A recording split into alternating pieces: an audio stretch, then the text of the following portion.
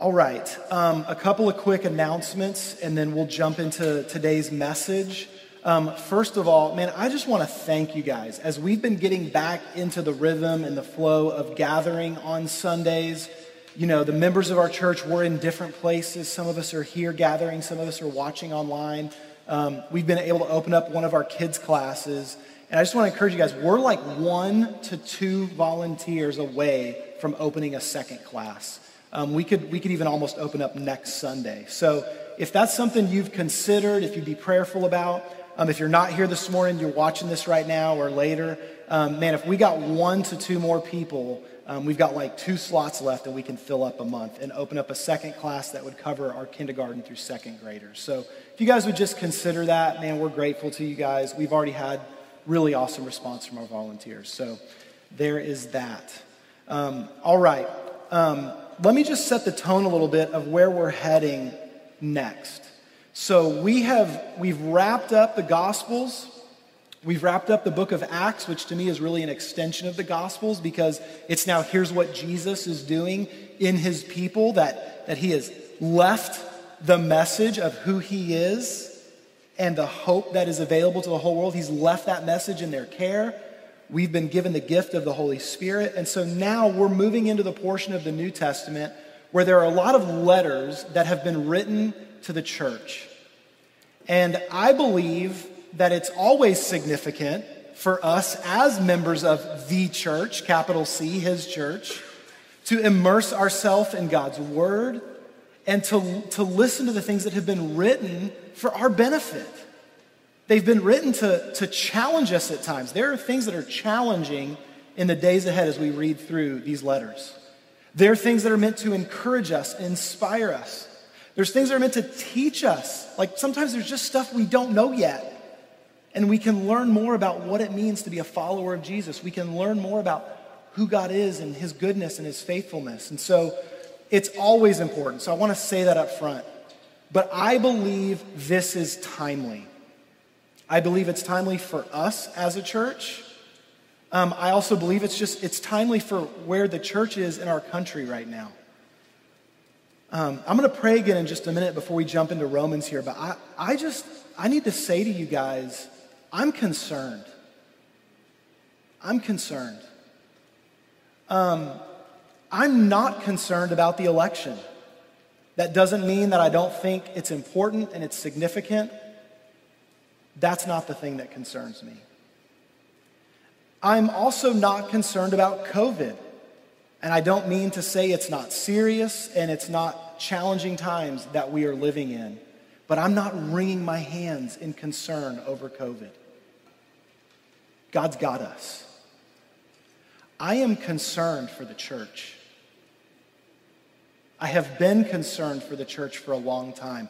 But I am increasingly becoming concerned for the church.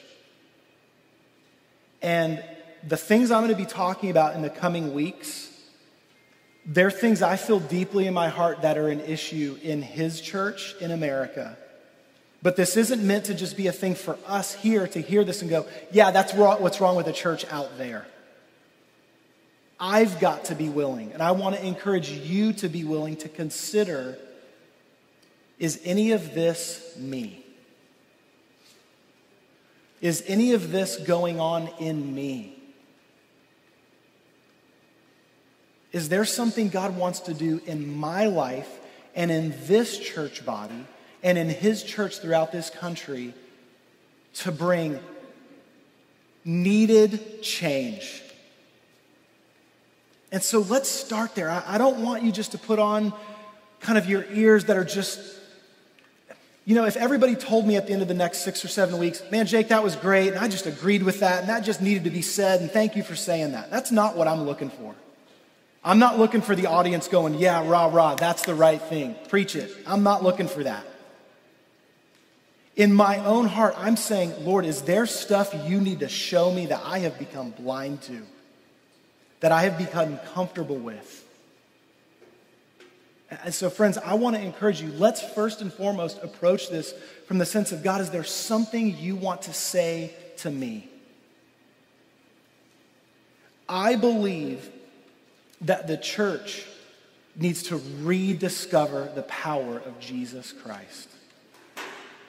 And that all the problems that we see going on within the church and outside of the church, that we have either ignored them for far too long, or we've put our focus on other solutions that are not Christ. And I believe we need to rediscover the power of Christ.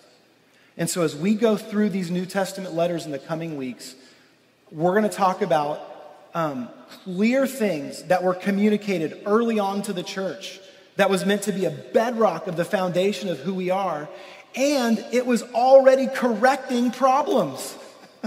The good news is this isn't unfamiliar territory. Guys, the church has struggled from day one. You know why? Because imperfect people like me and like you are the church.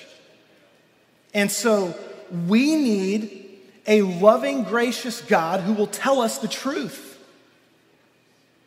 And we need a church filled with humble people who are willing to hear the truth and respond to it. And before I'm ready to go out there and yell the truth at other people, I'm willing first to let the truth of God penetrate my heart and change my life. And so that is my hope. So in the coming weeks, we're going to talk about different ways that I believe God wants to restore his power in the church. And so as we jump into the book of Romans today, Paul's letter to the church in Rome, it was filled with brand new baby Christians that were Gentiles, that just grew up in that pagan Roman culture, that were just starting to figure out who Jesus was. It was also a church that had a lot of Jewish transplants that lived in Rome, that knew the Old Testament scriptures and had discovered Jesus. And so for longtime veterans who had the Word of God, who then discovered Jesus, to like brand new baby Christians who were just caught up in the culture of the day, Paul has clear, bold truth to speak to both parties. And so what we're going to talk about this morning is the power of the gospel. And I want to encourage you, if you're sitting at home or you're sitting in this chair, don't just think, oh, Jake's going to give one of those gospel messages where if I haven't met Jesus yet, I can respond to him, but I know that because I've responded to him. No. The gospel is the bedrock of how we live out our lives in Christ. And much of who Paul is talking to about the gospel is people who've already believed. But they need to hold on to the essence of the gospel message and let it empower us to be the church. So with that in mind, let's pray and let's dive into this morning. Lord Jesus, I thank you for your radical love for the whole world. I thank you for your church, your bride, that you love, that you have washed clean by your sacrifice. Jesus, we thank you for the simplicity of the gospel. We thank you that all we do is have faith and respond with a yes to your gospel. Jesus, we don't earn it. We don't deserve it. It is your free gift. God, would you renew in our hearts a deep love and appreciation for who you are and for what you've done. For the importance of gospel work to happen in our lives daily. And for the importance that we not be overly influenced by the culture around us or sit back in judgment of the culture around us, but that we could be carriers of the gospel.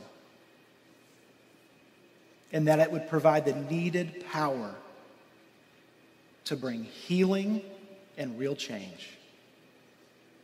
In Jesus' name we pray. Amen. Amen. All right.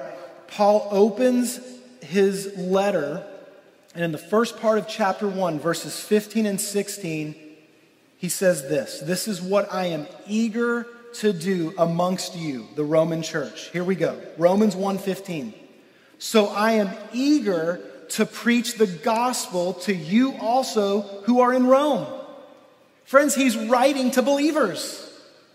Now, I know that he's believing this letter will get passed around and folks who don't know Jesus yet will discover him. And so there's power in the gospel for those who have not yet believed. But he's writing to the church and he's saying, I'm eager to preach to you the gospel. Verse 16, for I am not ashamed of the gospel.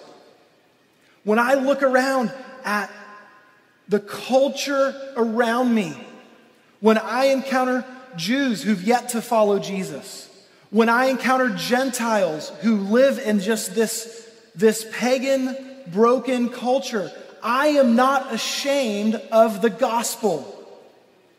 I'm not embarrassed by it. In fact, I'm the opposite of embarrassed by it. Why? Because it is the power of God for salvation to everyone who believes. When we choose to believe in the gospel of Jesus, it's powerful. It changes things. It comes with strength. It comes with purpose to accomplish something. It does for me what I could never do for myself. The gospel works in me and through me to accomplish things in this world that I could never do of myself. The gospel itself permeates with the power of God. It's salvation for everyone. Guys, this is the solution. If you pulled out your little fancy, what are the issues on the ballot this year or whatever, what are the broken problems in this country? The gospel has the power to save us from those issues. You want to talk about racial reconciliation? Well, let's be radically reconciled to God and then watch how his gospel message is now that believers become ministers of what? Reconciliation. You know what's going to reconcile brothers and sisters? When we realize that is another image bearer of God's glory. And God has gloriously reconnected me to him. He did the work. Jesus did it so I could be reconciled. And now I can participate in reconciliation. And we can go on and on down the list, guys. The gospel is the solution. Let's not look and waste time and thought and energy and worry and fear and anger and concern invested in a bunch of other things that are not the answer.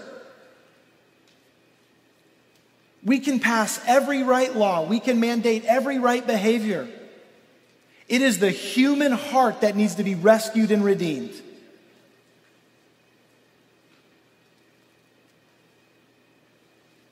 We wouldn't have to be so wrapped up and concerned about how to fix laws related to abortion if nobody wanted to have one. If our hearts were at a place where I just knew I'm not going there, I might be facing the most difficult circumstance I could have possibly imagined. Something I didn't ask for, I don't want, I have no idea what to do. But that answer is off the table because in my heart of hearts, God has changed this heart. And so it doesn't matter what the law says because I'm not doing that. What if we were more worried about people's hearts than trying to fix everything externally? I'm not against passing righteous laws. I'm not against using our voice to vote. Man, that's what the message was about last week. Go vote. Praise God that he works through powers that he puts in place. Yes, I'm not minimizing that. I'm just saying, guys, as the church, let's stop delegating things to the world that were meant to transpire in the house of God. Let's carry forth the gospel because it is the hope of salvation and needed change. In this letter, Paul is offering real, lasting hope for a deeply broken world. He's also offering real, lasting hope for a divided church. Now, that's going to be another message later in the series because he gets into that in other places, as we'll see. So, the power of the gospel. I want to talk to you about three things this morning. What's wrong, what's right, and what's needed. What's wrong, what's right, and what's needed. I'm going to just hit in passing relatively quickly some of the things Paul begins to say coming right out of this declaration that the power of the gospel brings salvation, because he then begins to highlight why it is needed, because there is major brokenness in the world. And so let's take a look at some of this. What's wrong? Romans 1:18. For the wrath of God is revealed from heaven against all ungodliness and unrighteousness of men, who by their unrighteousness suppress the truth. That is where it starts. When we suppress God's truth and insert our truth, anything goes.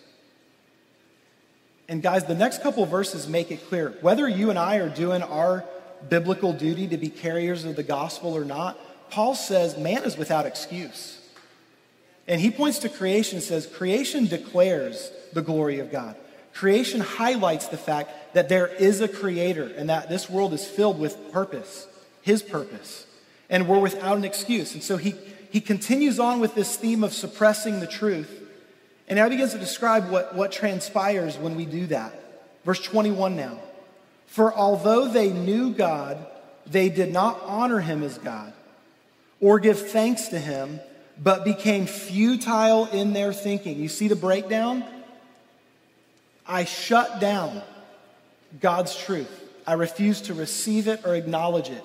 Maybe I minimize it, I ignore it. Whether I believe in my head or not that there is a God, I live as if there is not. And I suppress his truth, and then that leads to a breakdown, futile thinking, broken thinking, and their foolish hearts were darkened. I can't see clearly anymore. Listen, I believe many in our country want healing, want change, want to see things get better. We've just got darkened eyesight. It's not clear how we get there. And we haven't identified that the first problem is there is someone who tells us what things should look like, tells us what it looks like to live in healthy relationship with each other, offers solutions to our brokenness. But we shut that down and we become futile in our thinking and our foolish hearts become darkened. Verse 22, claiming to be wise, they became fools, exchanging the glory of the immortal God for images resembling mortal man and birds and animals and creeping things. When we suppress the truth, our thinking becomes very unclear, becomes darkened. And when that happens, we will worship anything but God. But we will worship. We were made to worship. And we do. But when God is not where he belongs, we worship anything but him. And we feel justified in it. And so we live lives wrapped up in ourselves. You know what our biggest idol is in this country? The person in the mirror. You know, we think about we don't have statues in our house that we worship. No, we just have mirrors all over the place. Now, listen, I look in the mirror every morning. I may not like what I see every morning when I look in the mirror, but I do. This isn't a message about go throw out your mirrors. But guys, we are wrapped up and self-absorbed. Some of us are wrapped up and self-absorbed, and it's led to pride and arrogance. For some of us, it's crippled us in anxiety and fear and worry because we're so worried about what other people think. But we're not really worried about what other people think. We're worried about ourselves. We're focused on ourselves, and I'm worried about how I'm perceived. We worship the creature rather than the creator. So what happens as this sets in? I'm going to move quickly through these next couple of verses. But as this sets in, there's a pattern here. We have pulled away from him, and now you're going to see a phrase repeated 3 times in just a handful of verses. It's the phrase, God gave them up. That word gave them up, it's one Greek word. And it means to give into the hands of another, to give over into someone else's power or use. Judas gave up Jesus. Same word. You want to go that way, you're handed over. And now you're under their power and influence and control. And so God says, you want to push me away? Then I'll give you over to that thing you want. And so listen to what happens. Verses 24 and 25. Therefore, God gave them up in the lust of their hearts to impurity, to the dishonoring of their bodies among themselves, because they exchanged the truth about God for a lie and worshiped and served the creature rather than the Creator, who is blessed forever. Amen. When God is rejected, anything goes. Moving on. Next verse, first part of it. For this reason, God gave them up to dishonorable passions. Now, because of young ears in the room, I will allow you guys to read the next verse or two on your own. But I don't believe that anyone can have an honest reading of the New Testament and not see that the same high standard of sexual ethics in the Old Testament does not continue forward in Christ in the New Testament. It is willful blindness to not think that God's standard for that doesn't remain. It does. And so he gives us over to chasing every possible thing we want to chase, including unhealthy sexual practices. Verse 28. And since they did not see fit to acknowledge God, God gave them up to a debased mind to do what ought not to be done. And so there the progression is complete. From a mind that has suppressed truth, let me just push it to the side, to a mind that begins to not think or see clearly, it gets darkened, and eventually God just says, go the way you want to go. And my mind reaches a point where it's debased. It literally just means like it's useless. It's unusable, unacceptable, unworthy. A debased mind. Now, Paul describes all of that, and then he ends with this list. And I want you to just honestly reflect. Don't take my opinion on this. Don't take my word for this. Honestly reflect on the culture that we live in. Honestly reflect on the norms in just the Christian religious culture. And tell me if this doesn't fit. Romans 1, 29 through 32. They were filled with all manner of unrighteousness, evil, covetousness. Coveting, it's like on the list.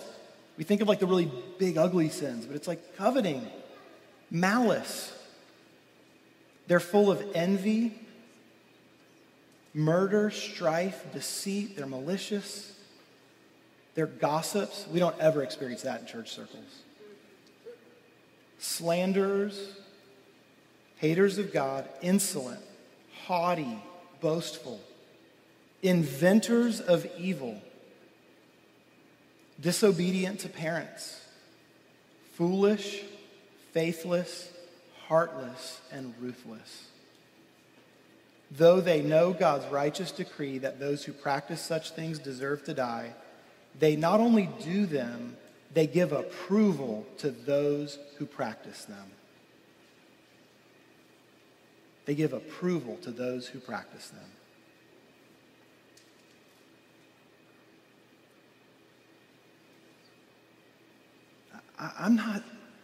I'm not reading through this stuff to shame us, friends. The point of this message is that the power of God is available to bring change.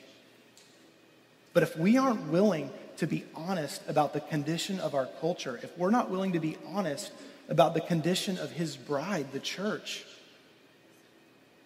then we zap the power of the gospel. When we gloss it over. When we minimize the problems. when we aren't willing to be honest about the fact that there are things that we have given approval to that are wrong, then we won't recognize our need for the gospel and we won't celebrate it when it shows up to bring change and salvation. Paul is warning about a broken culture, about what happens when we leave God out. So he's describing the pagan culture that this young church is trying to operate in. And it's also trying to separate from. And he's saying in that broken culture, ignorance sets in. Then there's idol worship and chasing our own passions and our own desires. That's our aim. So consider that. What does this look like for us? Like I said, our idols are ourselves, and I do mean that, but it's like, what are some of our idols? What are the things that we've just obsessed with, and that's what we think about and pursue? Is it money or what money provides, success? Is that the aim of my heart? Is that what the focus of my life is? Is it on comfort or control? What about sexual immorality? What do I practice? What do I watch? What do I celebrate? Like, let's consider. Now, as Paul lays this out, you know, there's believers who that is the only environment they have known. They've grown up in that environment. And they've now responded and come to Jesus, but they still live right there. And they're trying to figure out how to navigate. And so for some of them, this is a wake-up call to have some clarity to go, these are the things that have to change. The power of God is the gospel. Let me turn to him. Be changed by him. Be redeemed by him. Be set free from this old way of living. But listen, for others of them, Paul's concern is, guys, you've pulled away from that, but you're now looking out at this culture I've just described, and you're standing in judgment of it. And one of the things that's broken my heart about the church, it's not just that large portions of the church have compromised and allowed the culture to permeate our lives. A large portion of the church is standing against that culture, and they're standing against it with anger and judgment. And I've watched this, I've listened to this, I have witnessed influential followers of Jesus use what I just read in Romans to fully and completely shame and condemn our culture and write them off and wash their hands of it. When the whole reason Paul opened his letter with this was to say, there's hope. He's saying, yeah, this is the problem, but read the whole rest of the letter. As hard as it was to read through that stuff, it's a handful of verses. Paul's saying, here's the problem, here's the glorious solution. It's Jesus Christ. He loves that broken, fallen culture, and he wants to redeem mankind to himself, and he wants to set broken hearts free. And so Paul uses this to pave the way for the glory of Jesus. But he has to stop after chapter 1, and he moves into chapter 2 and says, hey, there's something else we got to talk about. Now, I want to be clear. What we're about to read through, he's talking to Jewish believers, okay? So these are guys who, they have the law. They know the Old Testament word of God, and they've chosen to believe that Jesus is the fulfillment of it. So these are Jesus-following Jewish believers who have had a lifetime of knowing God's word, all right? Now, I want to say up front, I think there has been a lot of biblical error where we substitute the church in place of Israel. I believe that. But I also believe that Paul is talking to a group of people who have religiously followed God for a long time and have an established culture, and they're missing out on something that's off in here. And so I would encourage you to listen to the heart of what Paul is saying to the Jews and see if this might not fit very religious Christians that have just lived that way for a long time. And so we're going to move through this quickly. He gives 3 warnings. Number 1, Romans 2:1. Therefore, you have no excuse, O man, every one of you who judges. For in passing judgment on another, you condemn yourself, because you, the judge, practice the very same things. We have got to be careful when we judge, because as Jesus told us, the same measure you use will be measured back to you. And he told us, let's remove the plank out of our own eye before we move the speck out of another. And so Paul says, be careful that you're not walking in judgment. Second warning, still chapter 2, verses 23 and 24. You who boast in the law, right? So you've got the truth, and you boast in it. We've got the truth. You who boast in the law dishonor God by breaking the law. For as it is written, the name of God is blasphemed among the Gentiles because of you. What's he saying? You're hypocrites. You don't hold yourself to the same standard that you're holding the world to. You're not honest with yourself about the ways that you aren't even following what Jesus has called you to follow. And so he calls out being judgmental, and he calls out hypocrisy. Well, those have never been problems for the church in America. Number 3, verses 28 and 29. For no one is a Jew who is merely one outwardly, nor is circumcision outward and physical. But a Jew is one inwardly, and circumcision is a matter of the heart, by the Spirit, not by the letter. His praise is not from man, but from God. What's Paul calling out? External religiosity. Externally, I'm doing the stuff. I'm going through the motions. I'm at church on Sunday. Fill in the blank. And he's saying, be careful that you haven't settled for just an external religious faith where you go through the motions. Real faith is in the heart. Real faith happens right here. Have I given my heart to him? I'm not worried about how people view me and if I'm living this like faithful religious life. I'm worried about him. I'm standing before him. Because it's the Lord that searches the heart. And so Paul, in like kind of one fell swoop, he's dealing with the broken culture of the day, highlighting the problems that exist there, warning them not to be involved in it, and also he's highlighting the ways that we can just sit back in judgment, hypocrisy, and just a false surface form of religion instead of having a true relationship with Jesus where gospel power is changing us. That's what's wrong. Guys, it's time for the church to rediscover the gospel, to not allow the culture to permeate our lives. We need a reminder and a renewal of gospel power in us, like it needs to permeate my life. Living honestly and openly before the Lord. God, I need you. I see this brokenness in me. God, I see ways I sit in judgment. Lord, I see ways where I just settle for kind of like this sort of false compromising, just going through the motions faith. God, I want real, genuine relationship with you. See, the power of the gospel saves me from sin and brings me into right relationship. I'm meant to enjoy that and walk in it. And so let's invite the gospel power to penetrate our lives. And like, guys, just a really simple thing to reflect on. This isn't meant to be like answer right now in the moment, but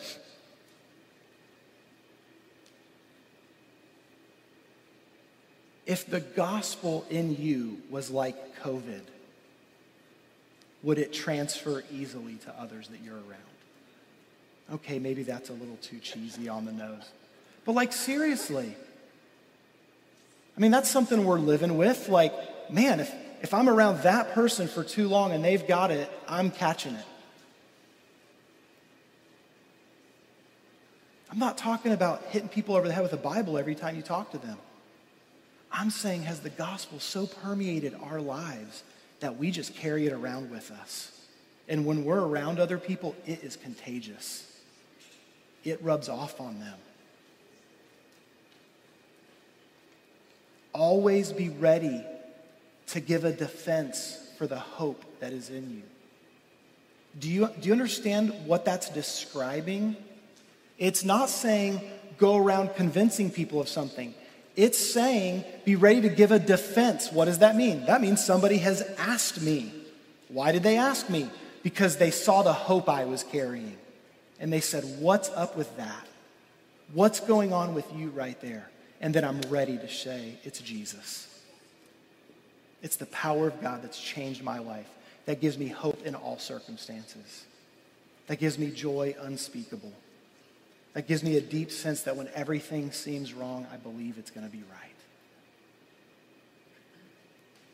Let's be carriers of the gospel. So, that's a lot of what's wrong. Are we ready to move on to what's right? Anybody else ready for the good news part of the gospel? Yes. What's right? Well, I've got one more piece of bad news for you. Romans 3:10. As it is written, no one is righteous, no, not one. So, what's right? Not me and not you. We aren't. No one understands, no one seeks God. All have turned aside. Together they've become worthless. No one does good, not even one. And Paul's not just talking on his own, he's quoting from the book of Psalms. So what's right? None of us. We're broken. But that's the beauty of the gospel. That while none of us is right, there is one who is. There is one who is. See, Paul makes it perfectly simple and clear. You guys know this verse, right? Romans 3:23. For all have sinned and fall short of the glory of God. There's no mystery to that verse. All means all. We need the power of God. Guys, gospel power comes first by understanding our great weakness and need. Because in our weakness, he's strong. And so from Romans 3:23 onward, check this out. It begins to describe the one who is right. I'm going to read it again, Romans 3:23 and through verse 26 now. For all have sinned and fall short of the glory of God and are justified by his grace as a gift through the redemption that is in Christ Jesus, whom God put forward as a propitiation by his blood to be received by faith. So we aren't right. But God, who is right, makes us right. That's what justified is. He makes us right with him. How? It's a gift, guys. We receive it. Man, I need that gift. This world needs that gift. What if we walk around every day recognizing, God, I need your gift of life. I need it. I need it in me. God, the people that I'm going to encounter today, they need a touch of your grace in their life. We have great need of it. And God, that's who you are. Who's the one that's right? We see it right here in verse 25. This was to show God's righteousness, because in his divine forbearance, he had passed over former sins. Verse 26, it was to show his righteousness at the present time, so that he might be just and the justifier of the one who has faith in Jesus. God is so good and so right, he even decided, I'm going to make a way for you to be right.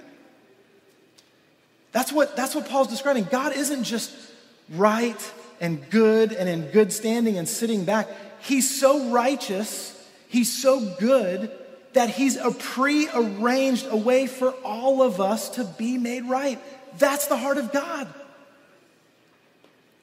See, I think all too often when we think about sin, we either think about something fun I'm supposed to start missing out on, or something I'm supposed to feel really guilty of. We think about it from our earthly perspective. Maybe it's something I'm trapped and struggling with. Maybe it's something I really don't want to give up, but God wants me to give it up. But how often do we think about sin from God's perspective? As Paul's describing this righteous God, guys, this is a God who made us, put his fingerprint on us. He loved us so much, he said, I want you to look like me. For you parents out there who've had a baby, there's something miraculous when I look at my wife and I look at one of our kids, and it's like, wow, we see ourselves in that child. It just does something to you right here. That is just a glimpse of what God feels towards us. He loves us. And Paul is describing a world that has just thumbed its nose at him, that doesn't recognize his goodness, his love. And he's so righteous, he loves us anyways. He's so righteous that he prearranged a way for us to be made right. So whether we're a sinner who's never met Jesus, or we've grown into some old stodgy Christian full of judgment and hypocrisy and going through the motions, there's hope. There is hope for our righteous God, from our righteous God who loves us, who justifies us in faith. God alone is right, and anyone who places their faith in Jesus is right. That's the gospel, guys. Nothing that we've done, what he's done. So what's needed? We've talked about what's wrong. We've talked about what's right. What's needed? I want to leave you with two things as we close this morning.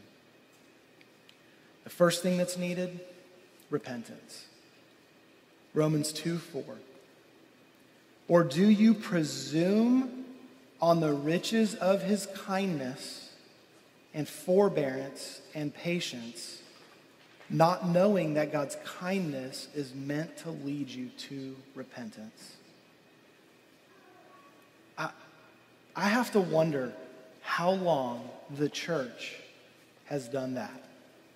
Where we've just sat back going, God's kind and he's good and he's patient with me, and we use it as an excuse to not get right with him. He's made a way for it. It's a gift that we can open and receive. Do I want that? Am I willing to look at my own life and say, Lord, where are there ways where I have accepted this kind of brokenness in my life? Like, guys, I'm just talking about some honest reflection. Lord, I can look at this culture and see a lot of it and go, I don't associate with that. But Lord, am I willing to consider ways where I have compromised? Where instead of the gospel permeating my life, this American culture has permeated my life. And it is the thing that has set my aims. And am I willing to be honest about that and say, God, I have been wrong and you are right. And I'm repenting. God, thank you for your patience with me. Thank you for your kindness towards me. I'm not just going to take that flippantly and move on and live the way I want. God, I'm going to allow that to actually capture my heart, to let your love and your kindness capture my heart and repent. God, forgive me for broken living, for broken thinking. God, forgive me for feeling like I've got the Bible, I've got the truth, and look at this messed up culture around me, and I just sit back in judgment. God, forgive me for ignoring my own hypocrisy. God, forgive me for just settling for cultural Christianity, where I just do the 2 or 3 things we're all supposed to do, as opposed to like really knowing and walking with Jesus. Really knowing and caring for his church. Like, am I bleeding with people? Not that it's all hard all the time, but like, man, am I in the trenches with my brothers and sisters in Christ? Am I encouraging them with the gospel? Are they encouraging me with the gospel when I need to hear it? And then together, are we carrying that hope to the world? God, have I just settled in some way for some complacent form of faith?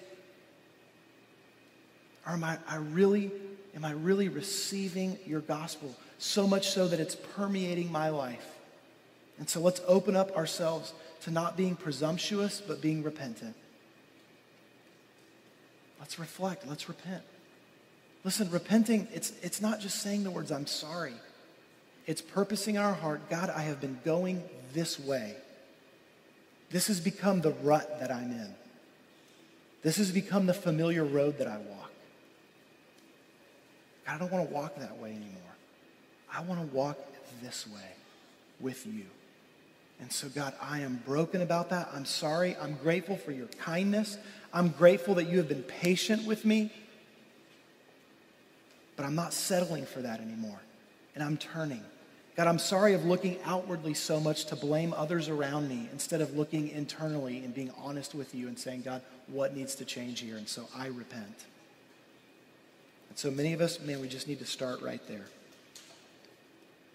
The second thing I believe that's needed, I want to close with this. I want to leave you guys with this.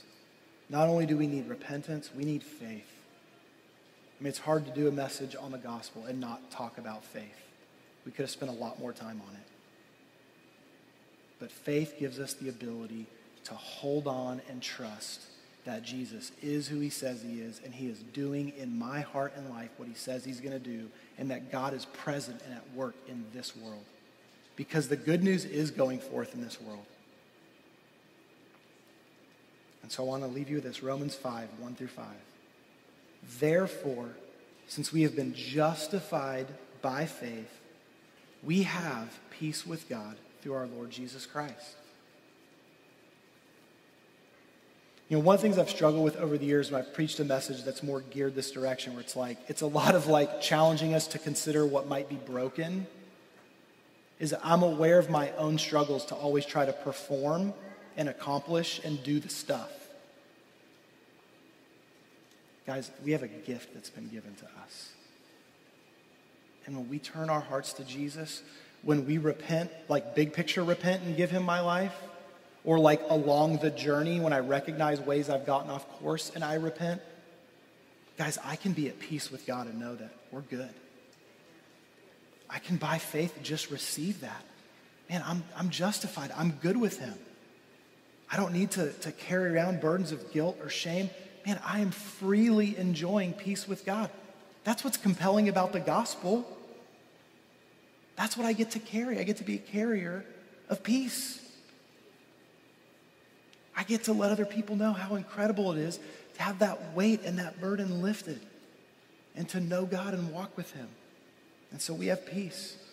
Verse 2, through him we have also obtained access by faith into this grace in which we now stand. So the way I continue standing and moving forward is anchored in faith that God's grace that brought me here will keep me going.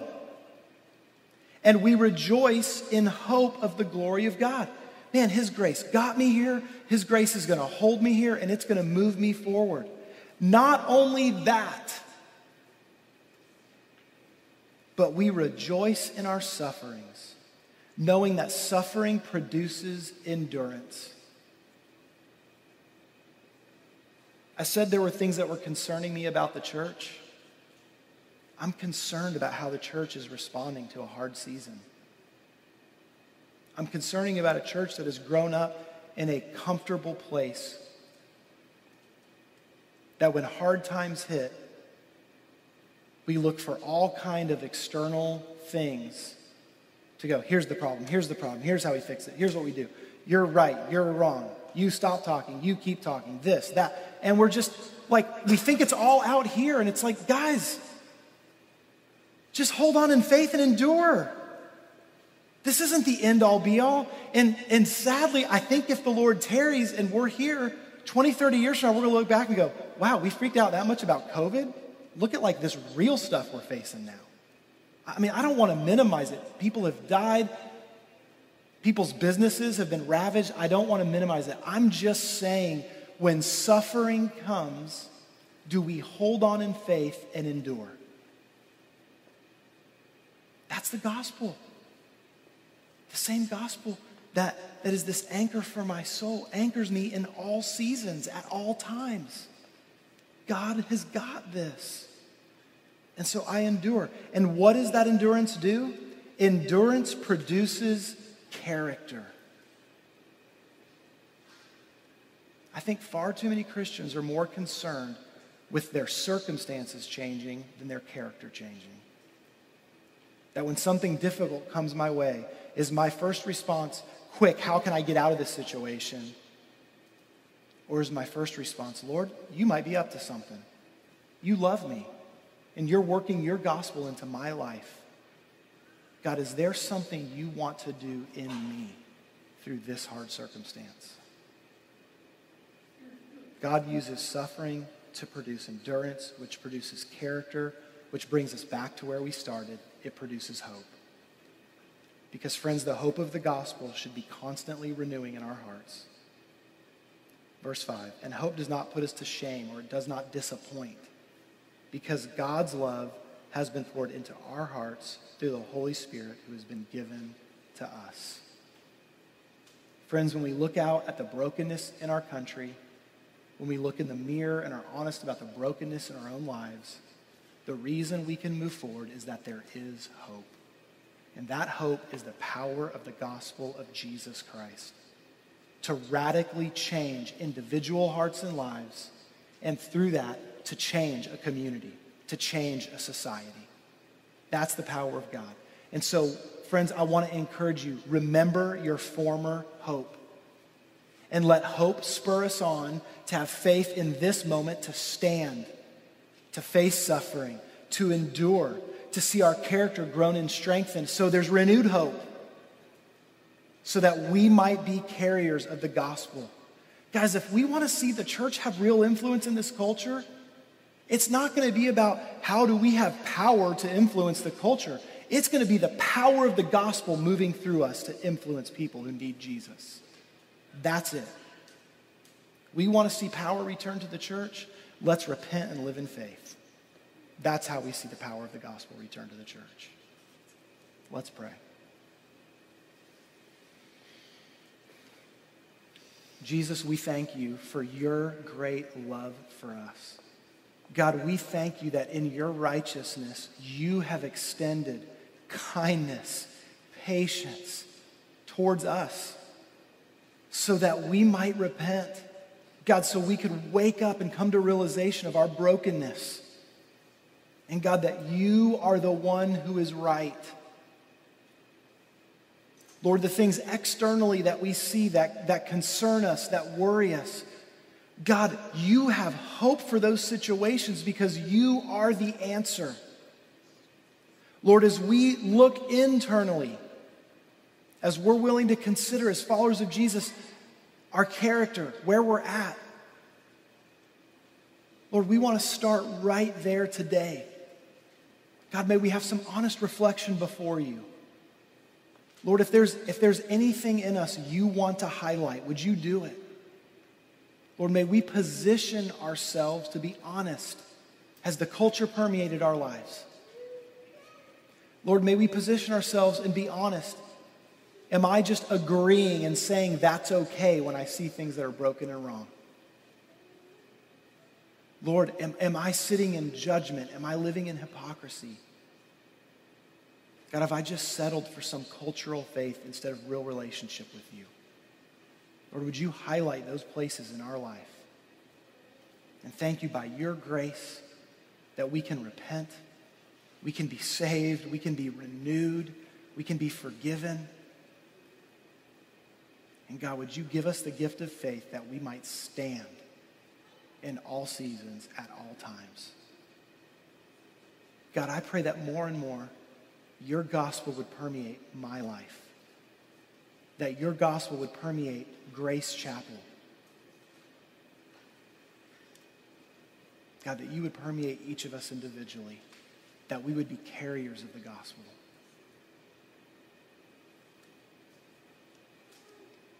God, we love you. We acknowledge our weakness.